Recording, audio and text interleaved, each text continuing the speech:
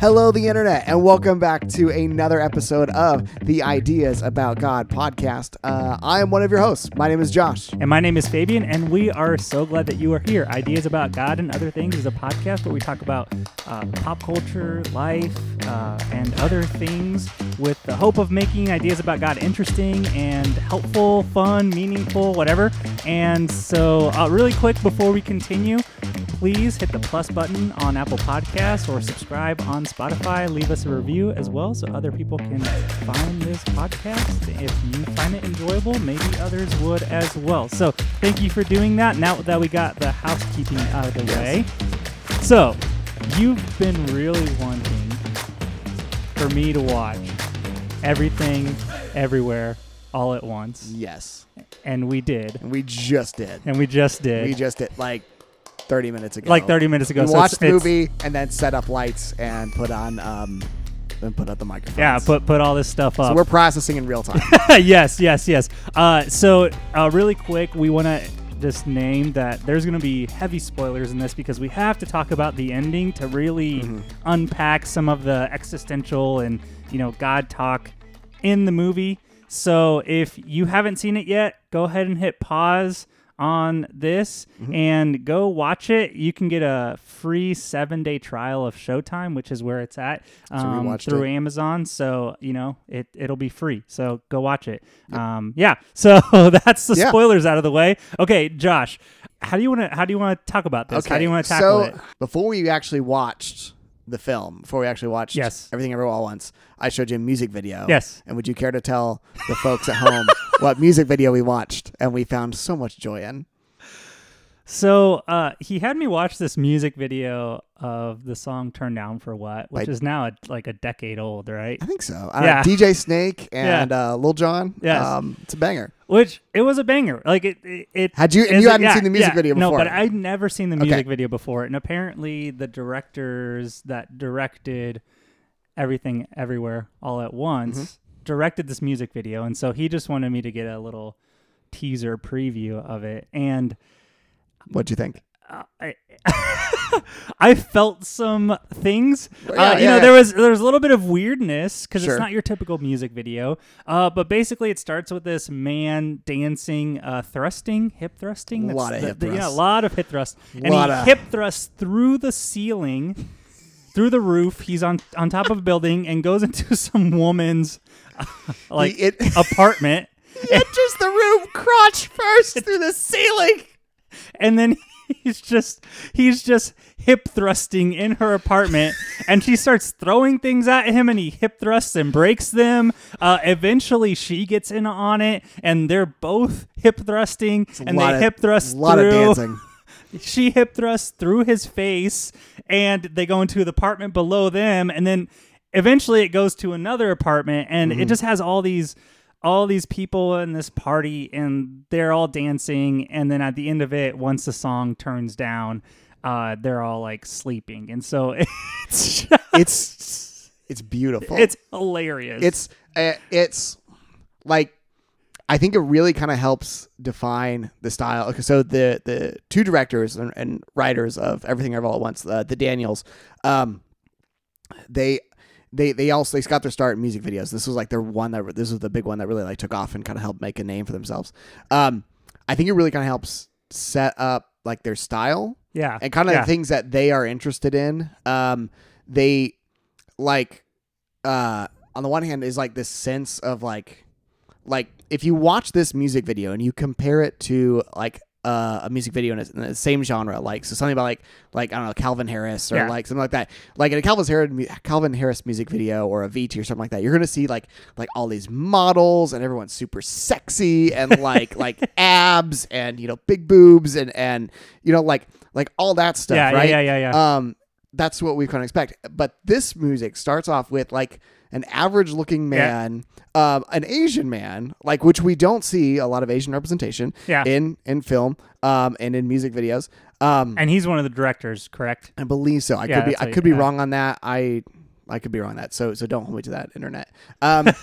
So here we see a man and like who's like I don't know if you call him a protagonist, but like as like a main character who like is seen as like he brings like this sexual energy. A lot of times, if you do see like Asian men represented in films, like they're just neutered. Like you see an Asian guy, and you're like, oh, he doesn't fuck. Yeah, like this guy.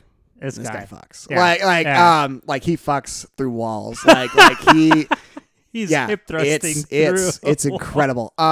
So, but I think it kind of like helps like give like this feeling of like there is like this music video, like, so as they crash through these walls, like the party gets larger and larger. Yeah. Like there are more and more people involved, even to the point where like a cop comes. Yeah. And then the cop, you think is going to shut it down, and then he doesn't. He jumps in. Like this party started by a man's aggressively violent penis. Like is this weird all-inclusive thing where just like everyday people just living their lives jump in on it and celebrate this weird moment. And maybe it's a music video. That's stupid. And maybe I'm reading too much into it. But like at the same time, these I think are the same themes that like get picked up on in Everything Everywhere All at Once. But also you could read that and maybe the directors would be like, yeah, it's just a stupid music video. Quit. And I'm like, they had no meaning behind it. But we just thought this would be funny. Yeah, which it is, but also it's like, I don't know. I think there's like you start to notice like, oh, like I see you doing that. Like I see, like that's the thing. It's gonna pop up later. So we start off with that music video. But the first word that I had, no, it's okay. The first word that I thought about was hyperbole. Taken to the extreme. It's like turn down for what? I'm not gonna turn down even if I were to crash through a lady's apartment and completely ruin her apartment, and I'm just gonna keep going. And so it's like and also I think what maybe gets carried into the movie is taking this idea of, turn down for what? I'm just gonna keep partying, and putting it in a normal, everyday context. That's kind of what you're saying. So merging the song lyrics with mundane things. Yeah. I think that's something that pops up in the movie. Yeah, no, I think so. So I guess now we can kind of turn to Everything Everywhere All at Once. And this is where the spoiler starts. All right, yeah, so spoilers. So if you had not seen Turn Down for What, and we ruined that music video for you, I'm sorry. It's only going to get worse because now we're talking about a movie. This movie came out in 2022. It's about a year old. Like the movie itself, like didn't get that wide of a reception, but like people is one of these movies that you watched and you're like, I got to tell someone about this film. Like I need to watch someone. And so like this movie like got more and more popular as it went. It kind of became like this kind of grew through just like word of mouth, even though it didn't have like the producers were the Russo brothers who did like a whole bunch of stuff from Marvel, so like it's cool to see like big name producers and directors, like big names behind a film like this where they're like, oh, it kind of help give it some drive. But a lot of the promotion or a lot of the I think the reason why this movie is spread as much as is because of just like stuff like this. Someone watches it and you're like, bro, you need to watch this movie. To watch this movie like now. It will hit you in the feels. Yeah. So I guess where should we start? Do you want to just do plot outline? Yeah. Plot outline. Yeah, we could do a little plot outline. Okay. So you want to tackle that? Yeah. So all right. So quick rundown of the plot is the movie is about this woman named Evelyn. She owns a laundromat with her husband Waymond. So she owns this thing. They're facing foreclosure by the IRS. Waymond is like unhappy in the marriage. Like this marriage is deeply unsatisfying him, and he's carrying around like these divorce papers with the hope that even just like starting the conversation would be enough to like maybe bring them back together. It's really sad. And their daughter, she's Evelyn is estranged from her daughter, Joy, and her daughter is lesbian and has a girlfriend, and they have a grandpa who lives with them, and like the whole thing kind of comes to like this moment where she goes to like introduce Joy's girlfriend Becky to the grandfather, and she is like the girl Joy. She's trying to like her Chinese isn't as good as it used to be, and so she's like struggling with the word, like what's the word for girlfriend. And then the mom Evelyn jumps in and she's like, oh, Becky is just a good friend, and like completely like undercuts her daughter, and her daughter's like that, and it's like, oh, what? That's awful. And then they have like they go to this meeting with the IRS, and on their way to the IRS, this is where the film gets really weird. This is where it goes from being a normal film about this family and processing things to really weird. Yeah, so it gets really bizarre. This is where she's in the elevator, and all of a sudden, like her husband Waymond. And the first time I saw this, I thought his name was Raymond. It is not. Yeah. It is Waymond. He like stops, looks up. Or he like pauses, looks down, takes his glasses off. He's wearing glasses the whole time. Puts them in his pocket, whips out a umbrella. Yeah, and then like puts it over her head so that way the security camera in the elevator can't see. And he's like, "Listen, this is gonna sound really weird, but I need you to, as soon as you get out of here, like to go left instead of going right. You know, like you need to go to the thing." And she's like, "What are you talking about?" And you have and it turns out like he, I guess to make a long story short, he's from an alternate universe, and there turns out multiverse theory is real, and all of these universes, you can get around them by like engaging in some sort of experience that will connect you to a parallel universe that will like slingshot you to the universe where you want to go. Yeah. And they do this, these people who the first universe to discover multi-universe travel, like they call themselves the Alphaverse. The Alphaverse, right? Yeah. So you have Alpha Waymond is jumping into regular Waymond's body, and they do this to like learn skills and to like acquire knowledge and do these all these weird like things. It's kind of like the Matrix, like when they can just like download like, oh, you can just like learn kung fu moves by like downloading your brain into a computer or something like that. It's kind of like that. But like in process of doing so, you see all these other lives that you could have had. Like you see like the life where Evelyn didn't immigrate to the United States from where she's from. She stays there and she becomes like a famous movie actress and learns kung fu. And and that's how she like in the film she has to learn kung fu. And actually it's the main actor is Michelle Yeoh, and she is she got her start in at least for a lot of American audiences in Crouching Tiger, Hidden Dragon. Oh, yeah. Yeah, so she's a great martial artist who's also in this movie just kicking ass as an actor. Like, whoo, she brings it. She's amazing. And so that's how she learns Kung Fu. Now she's like fighting with Kung Fu because she learned it from like her alternate universe self. Yeah. And then the movie starts like jumping around, and then you realize there's this evil force called Jobu Tupaki. Yeah. And Jobu Tupaki, which is fun to say. And Jobu Tupaki is like this agent of chaos. Mm-hmm. They are like they've seen everything there is to see. They've seen all of the universes and experienced all of it, and they're like, it's all meaningless. Yeah. Like nothing means anything. And so they create the everything bagel of everything, which I think is silly. It's like a silly joke. But also at the same time, it's like it embodies like it's like it's nothingness. It's like it's for lack of better words, like nihilism. Yeah. It's like all your lost dreams that didn't come to fruition. Yeah. That you tried to live a life of meaning or purpose, and it's where you toss the things that didn't end up happening. So it's all the darkness of your life, basically. Yeah. And she creates this, and she just wants Evelyn to see it. And then it turns out that they as the movie goes along, there's more most of the film is really just them running around the IRS building, being chased by people whose brains have been taken over by. Yeah, the location doesn't really change much. Actually, that's something that's interesting. Is like it's all the IRS building. It's like all in the IRS building. Yeah, which is kind of cool. Which is like another layer that I haven't even thought about until just this moment. Yeah, it's like the movie doesn't like you think like this movie like it's this grand scope, and it's like no, it all just takes place in this one building. Yeah, like it does, but we could that does go to other places. Yeah.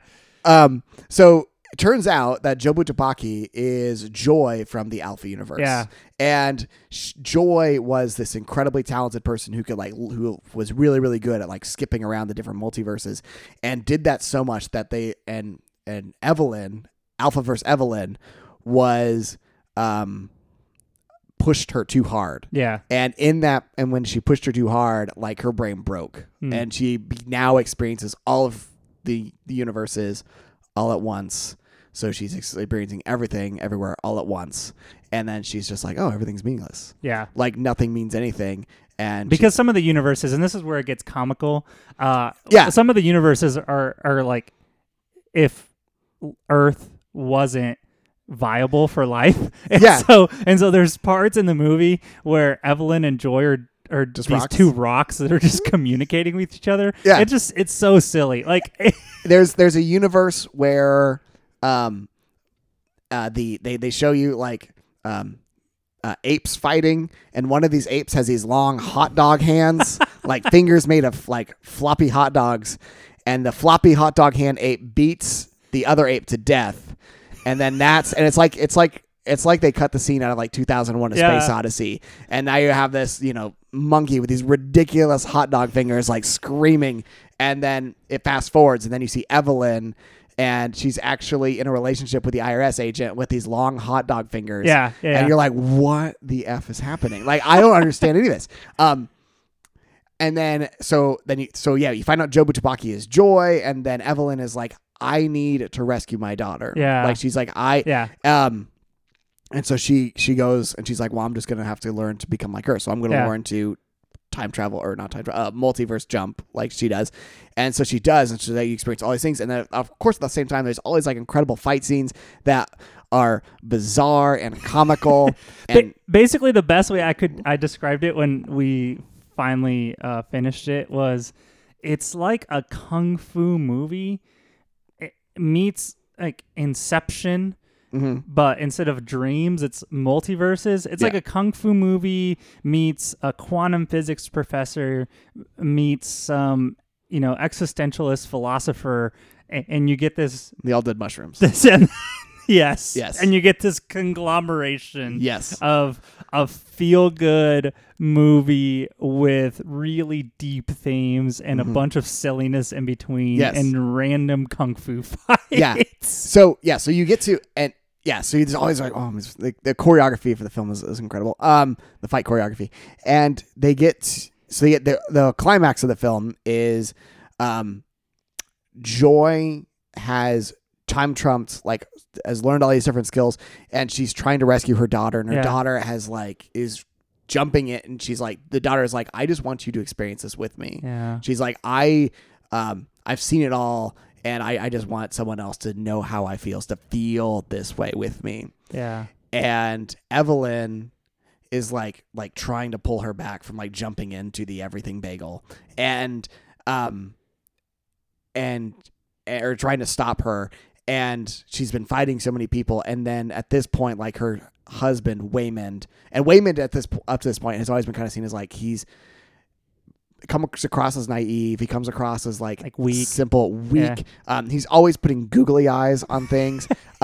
He's like super chatty with all the customers. Like he does not come across, and this is especially in comparison to like his Alphaverse version. The Alphaverse is a badass. Shows up and he's like using a Alphaverse is alpha male. Yeah, and he's got like and he's got this he's using a fanny pack, like nunchucks, and just beating the hell out of people, and it's incredible. And then in comparison, you have our universe, or I guess whatever, the regular Waymond is like a weenie by comparison. Yeah. But you have this incredible moment, and this cool thing about this moment is happening simultaneously across multiple universes at the same time, where Evelyn and all these different universes having the same conversation with all of these different Waymonds. Yeah. And the idea is he's like, please stop. Like we need to be kind.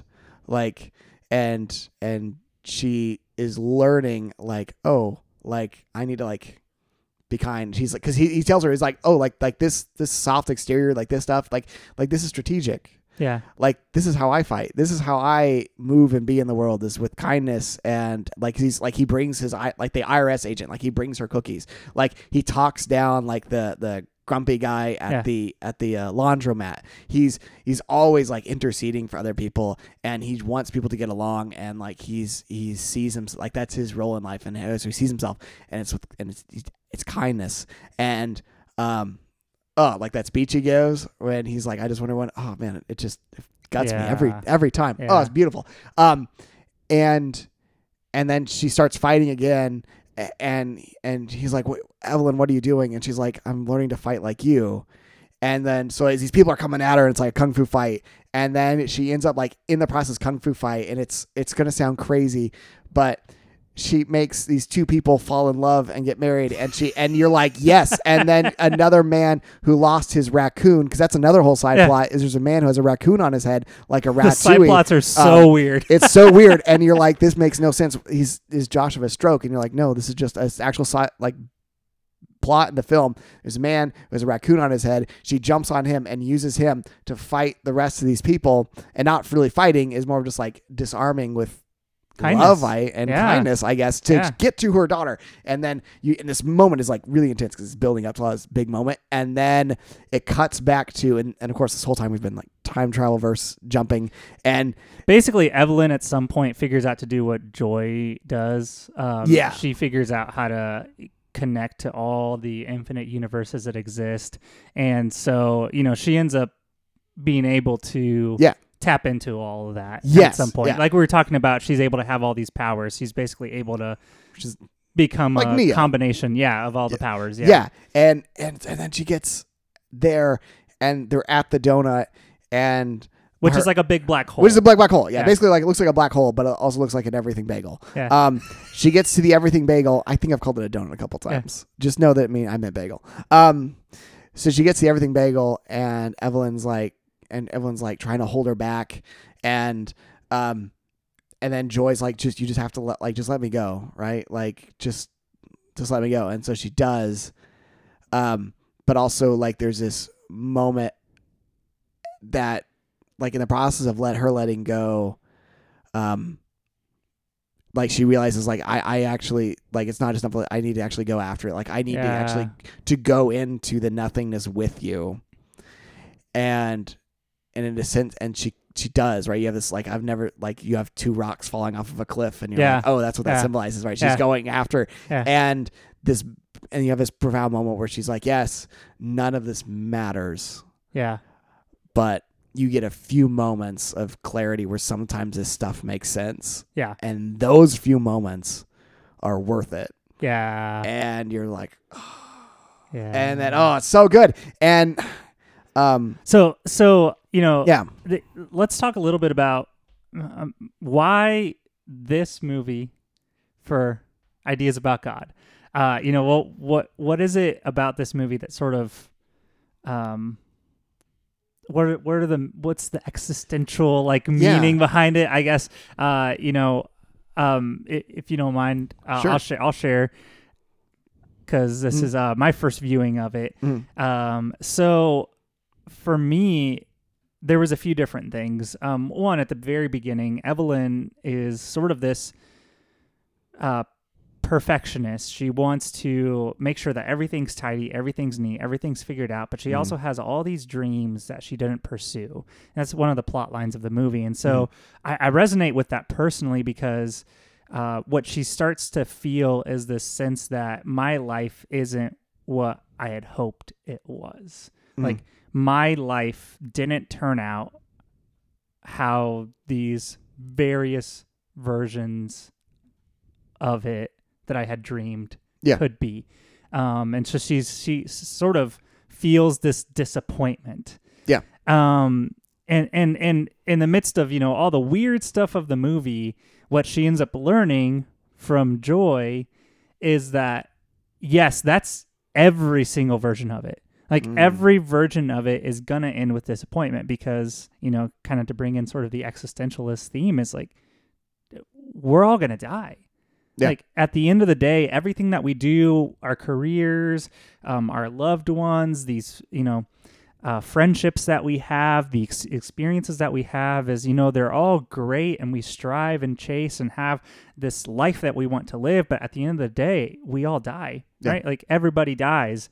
And so Evelyn comes to that point of realizing the meaninglessness of it all. And she has this moment where she snaps and she's like smashing the windows in her laundromat because she's about to get arrested. Because it doesn't matter. Because it doesn't matter. And that's where that whole Raymond moment happens. And then Raymond's and also part of it too is like throughout it, Evelyn realizes rules are just made up. Like there's a part where a cop says to her, "Hey, you're not supposed, or you can't be here," and she says, "Oh, I can be here because I am here." Like, I'm right here. Yeah. So I'm not supposed to be here is what you meant to say. And so what she's sort of insinuating or touching upon is we have all these rules for life. Like this is what we're supposed to do. This is what we're supposed to be. And Joy's gotten to the point where she realizes none of that matters. Yeah. But then you bring in Waymond, and he comes and says, or, Evelyn is like the combination of the two, basically. But like Waymond's like, no, I make meaning of everything because everything can have meaning. And so you come to the point where you realize like underneath it all, yes, nothing matters. Yeah. Because at the end of the day, it's all vapor. Yeah. So the only thing that does matter is the love that we experience and the joy that we experience and the meaning that we make with the people that we care about. And so that was my sort of summary of what I got, and the reason I teared up at one point. What point was it for you? It was the point where Evelyn's talking to Joy in the parking lot, and she's like, yes, I don't like that you got a tattoo. Yes, I'm uncomfortable with the fact that you're gay. Yes, like this and that. Yes, you're gaining weight. And yet, I still love you and want to be in this moment with you. And you're just like, all these shoulds of life. This is how life should be. This is how we're supposed to be. This is what good and right means. Yes, none of those came out how we expected them to. Yeah. And yet, you're my daughter, and I love you. And I was like, yes. Yeah. So that was kind of my, I don't know. That's where it hit me, Yeah. And I think I'm grateful that we watched it because it has all these weird things, hot dog fingers, like two rocks talking to each other, one with googly eyes, like, things that you can't make sense of. But when you get to the core of it, it's trying to make this really profound point that life is what we make of it. Yeah. And what we make of it isn't the end all be all. Like, we shouldn't say, well, this is what life is supposed to be, and then be disappointed when it isn't that, because we made that up in the first place. Yeah. Right? Yeah.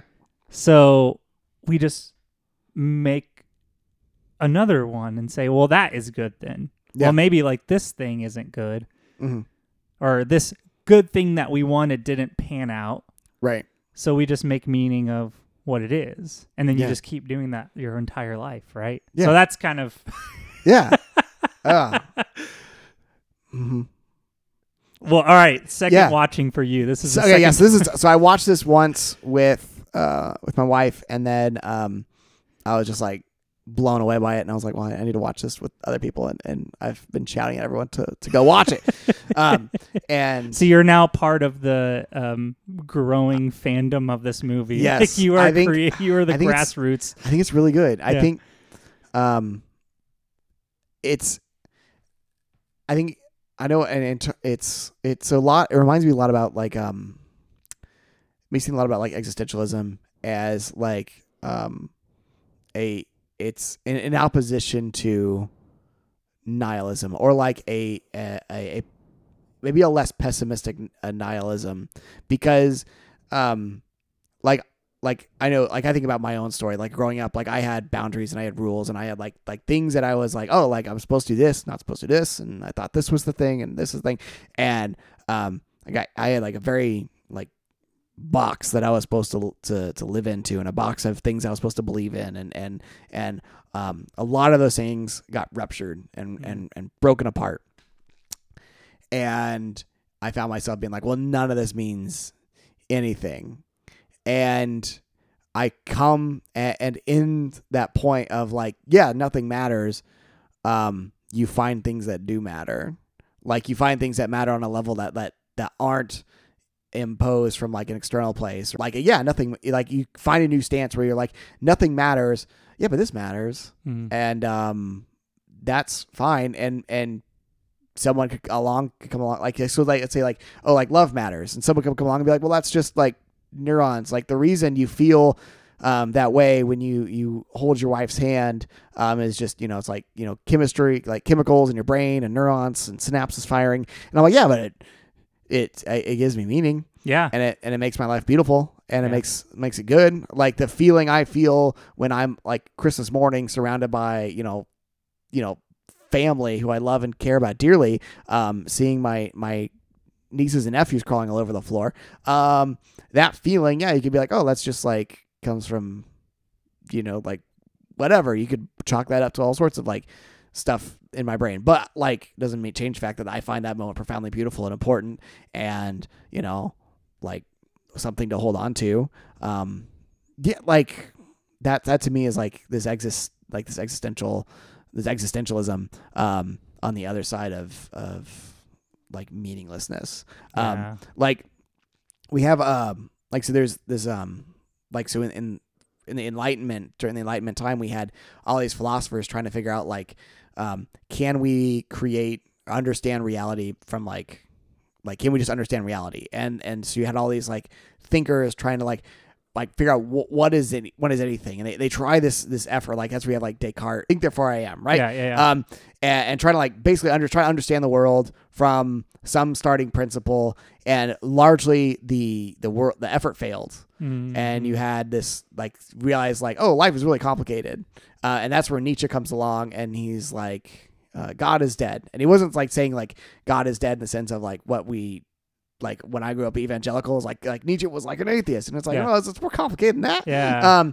Really what he was saying was that, like the guiding principles that we thought governed our world, we've deconstructed them and they don't longer function. Yeah. We thought the world was governed by religion. We thought politics was a decent way to run our affairs. We thought we were special in the universe. It turns out we're just, the latest results in a long line of evolutionary history that got us here. Like the universe is 14 billion years old, and we're just a tiny sliver of that. The things we thought mattered have been blown apart from underneath us, and what are we going to do with that? How do we live our lives? And that's where you get like the existentialist movement kind of like rises out of that, of asking those questions of how do we make meaning? And there is a lot of like, well, everything's meaningless, right? Yeah.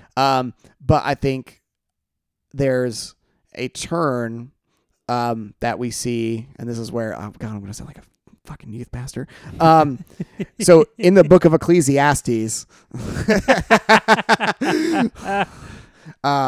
like there's the constant refrain is everything is meaningless, everything is meaningless. Yeah. And so the end result is like, love God, love your family, do your best, right? Just like eat, drink, and be merry. I mean, if you read Ecclesiastes 3, it's very much like, so enjoy, the drink that you have in front of you, and the food that you have in front of you, and the company that you have in front of you, and be merry, because at the end of the day, it's all vapor anyways. Yeah. Well, I think even on a deeper level, these. Right, it's one thing to kind of read that from like on one way of looking at that is like in a standoffish sense and be like, nothing's meaningless, so might as well just have a good time because it's all fucked in the end, right? Right, exactly. However, so there's this idea in numbers that if you have a number line and it goes on forever, right? That's infinity, right? It goes on forever, right? But if you like, put 2 points on a number line and say between these 2 points, right, that's a bounded moment, right? That's a bounded section. So like between like 1 and 2, that's bounded. However, there's this idea of something being transfinite, where within from 1 to 2, you have 0.00001, 0.0000001, 1.00002, right? You have infinity within this bounded section. Yeah. Right? So, yes, you might be alive for only a small section of time. Yes, this relationship that you're in might only last you for so long. When you have your kids, they are only going to be babies for this long. They're only going to be so cute for so long before they become teenagers and they smell bad, right? Those moments are short, but inside those moments, inside these bounded moments of time is infinity. Is the eternal, right? That's where, and what do you call that thing? Okay, God? You're what do you call that thing? The divine or whatever. Like meaning does not need infinity in either direction, I think is what the existentialists are saying. Never ending. We've assumed that infinity was a never ending thing rather than sort of the way you and it kind of relates to sort of, maybe a few themes that we've talked about of God being imminent rather than God being far off. Like God is in some other place that's eternal, but all of this is, all of this will perish kind of thing. It relates to that. It also relates to, if you want to bring in another Bible theme, again, sounding like youth pastors here. But, I am a pastor, so I guess I do this all the time. I dropped that seminary. So the kingdom of God thing, it's like it's here and not yet is sort of the idea that we talked about in seminary. And the way I've interpreted all of that in the past, taking the Ecclesiastes idea, some of the existentialism, is that to be present is to experience eternity. To be present is to experience the kingdom of God that is here and not yet. Is to experience the God that is imminent. Is to experience meaning to its fullest. Is to be in the moment that you're in. Is that kind of what you're getting at? Yeah, totally. Because like, it's like saying like, so to go back to that Ecclesiastes saying, eat and drink for, because we're dying, right? Like, it's one thing to be like, no, but like, if you lean into it, like if you zoom in to that eat, drink, that point, that zoom in on that section that's from 1 to 2, you zoom in on that, boom, next thing you know, you're like, oh no, like this is it. Like this is enough. Like this is good. This is where the juice is like meaningful. I think that, so when you come to that section, one person can read that, well, you drink American tomorrow we die, like, and the other person is like, because that's what the life is. I don't know. And I think that's what some of the themes that this movie is talking about is it's not denying the fact that sometimes life sucks. It's not denying the fact that hard things are going to happen. It's not denying like that death will eventually come for us all. It's not denying any of those things. It's Evelyn being like, none of this matters. But I'm still choosing to be here, like outside with my daughter in a parking lot. Like, Like, and goddamn, so and good. It's so good. And what I like about the actual, so we have this multiverse, so all of these universes, potentials of this story and these characters and the life they lived.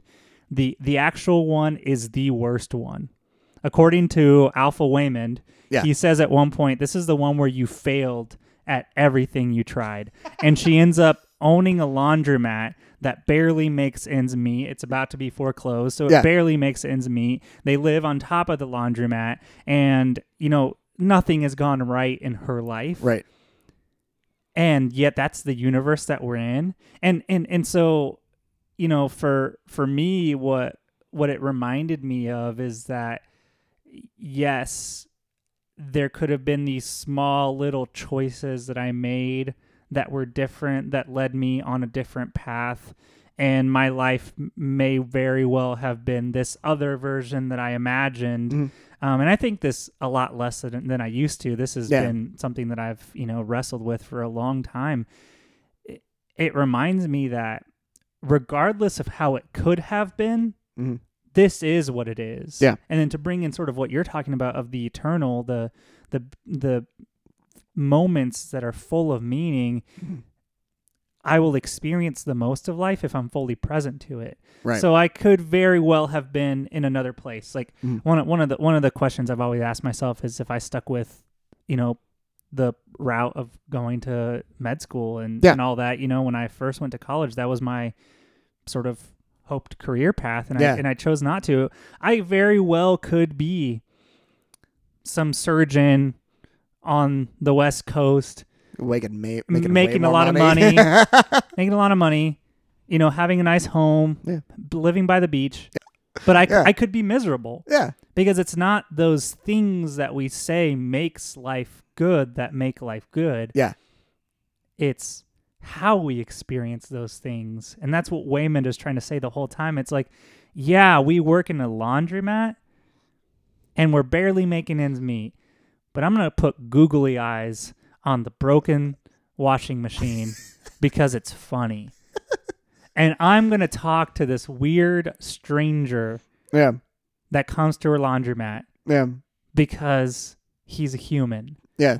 Like, that is crazy when you live your life like that. Yeah. Yeah, it's... Man, yeah. There's this... I think it was Nietzsche who has this story or a parable where he talks about how what if like hell or the afterlife is a demon comes to you and is like, guess what? You get to live your life over again. You don't get to change anything.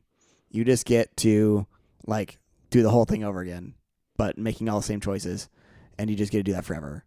The question is, would you be okay with that?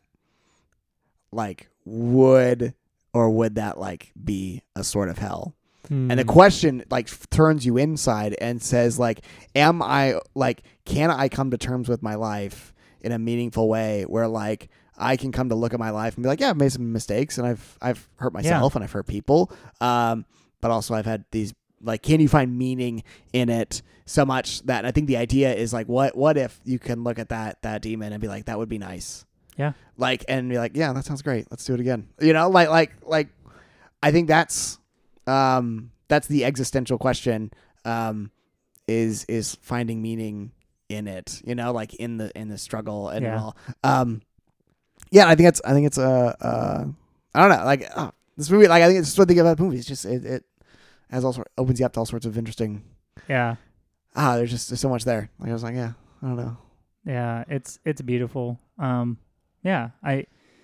There's, other movies that I would say that hit me at a level like that. Like I could see us doing a conversation about this with Soul, because it was similar. It was one of those things where it's like,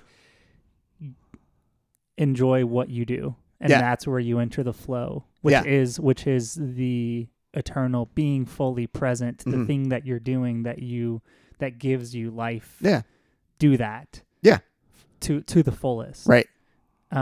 It's beautiful. And so, I mean, I don't know. Do you have any other comments? Do you feel like we've juiced the orange? I hope just, I don't know if that's a saying. It sounds juice the orange. That sounds sexual. Like I'm kind of into it.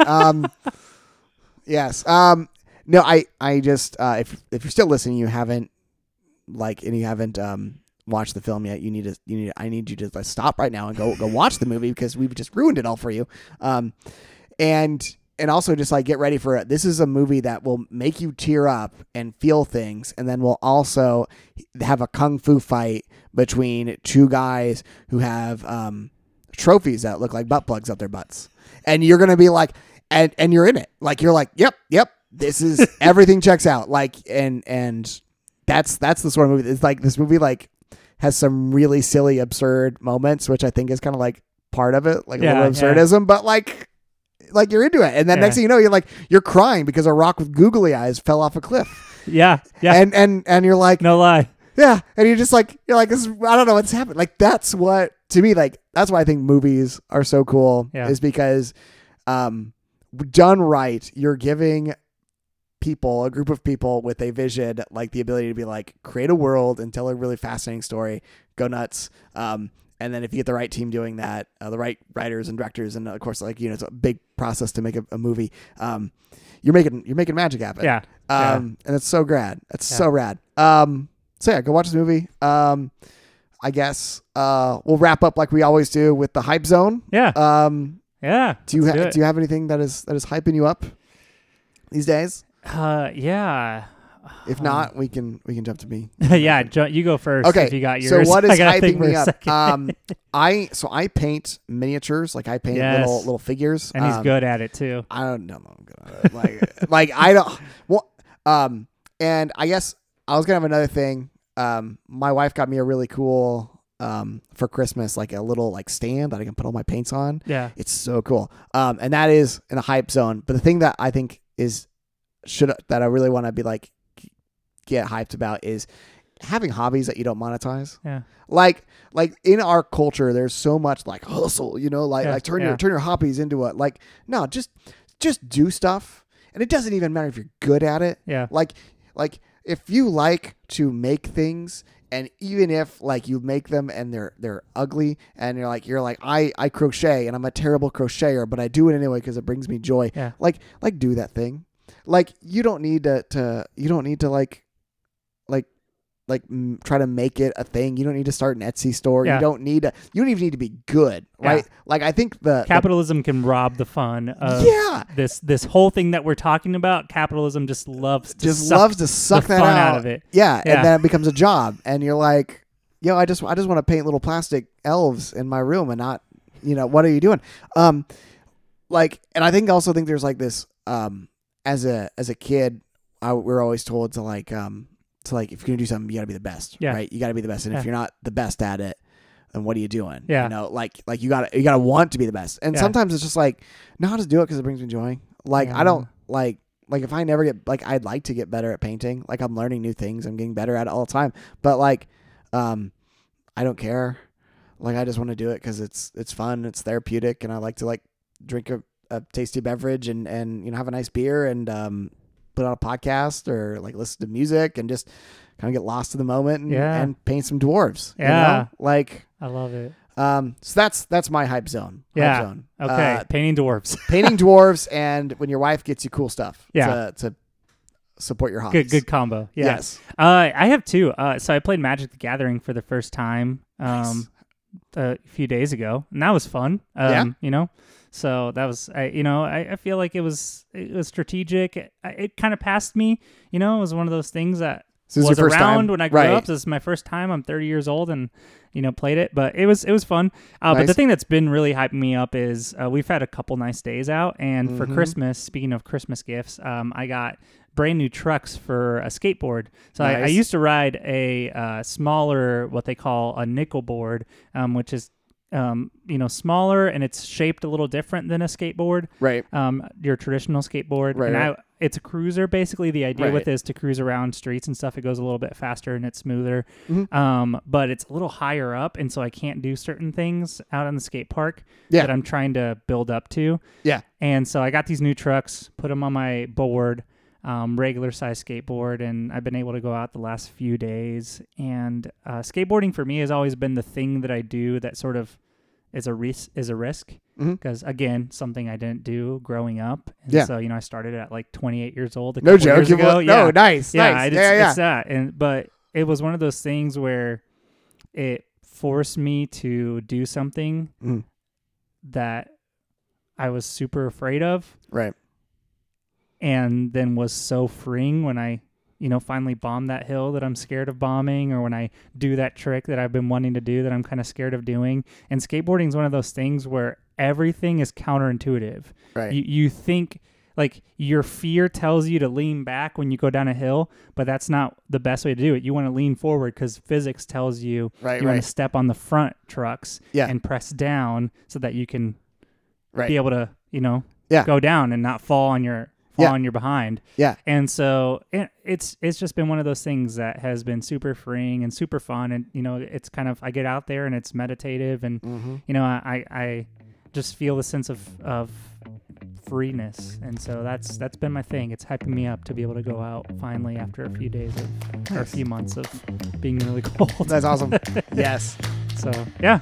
That's it. That's cool. So, that's the Hype Zone. Yeah, that's the Hype Zone. All right. Well, again, go watch the movie. Everything, Everywhere, All at Once. You should. It's amazing. Yep. And we'll see you next time. We'll see you next time. All right. Thank you so much. Thank you so much. Bye. See ya.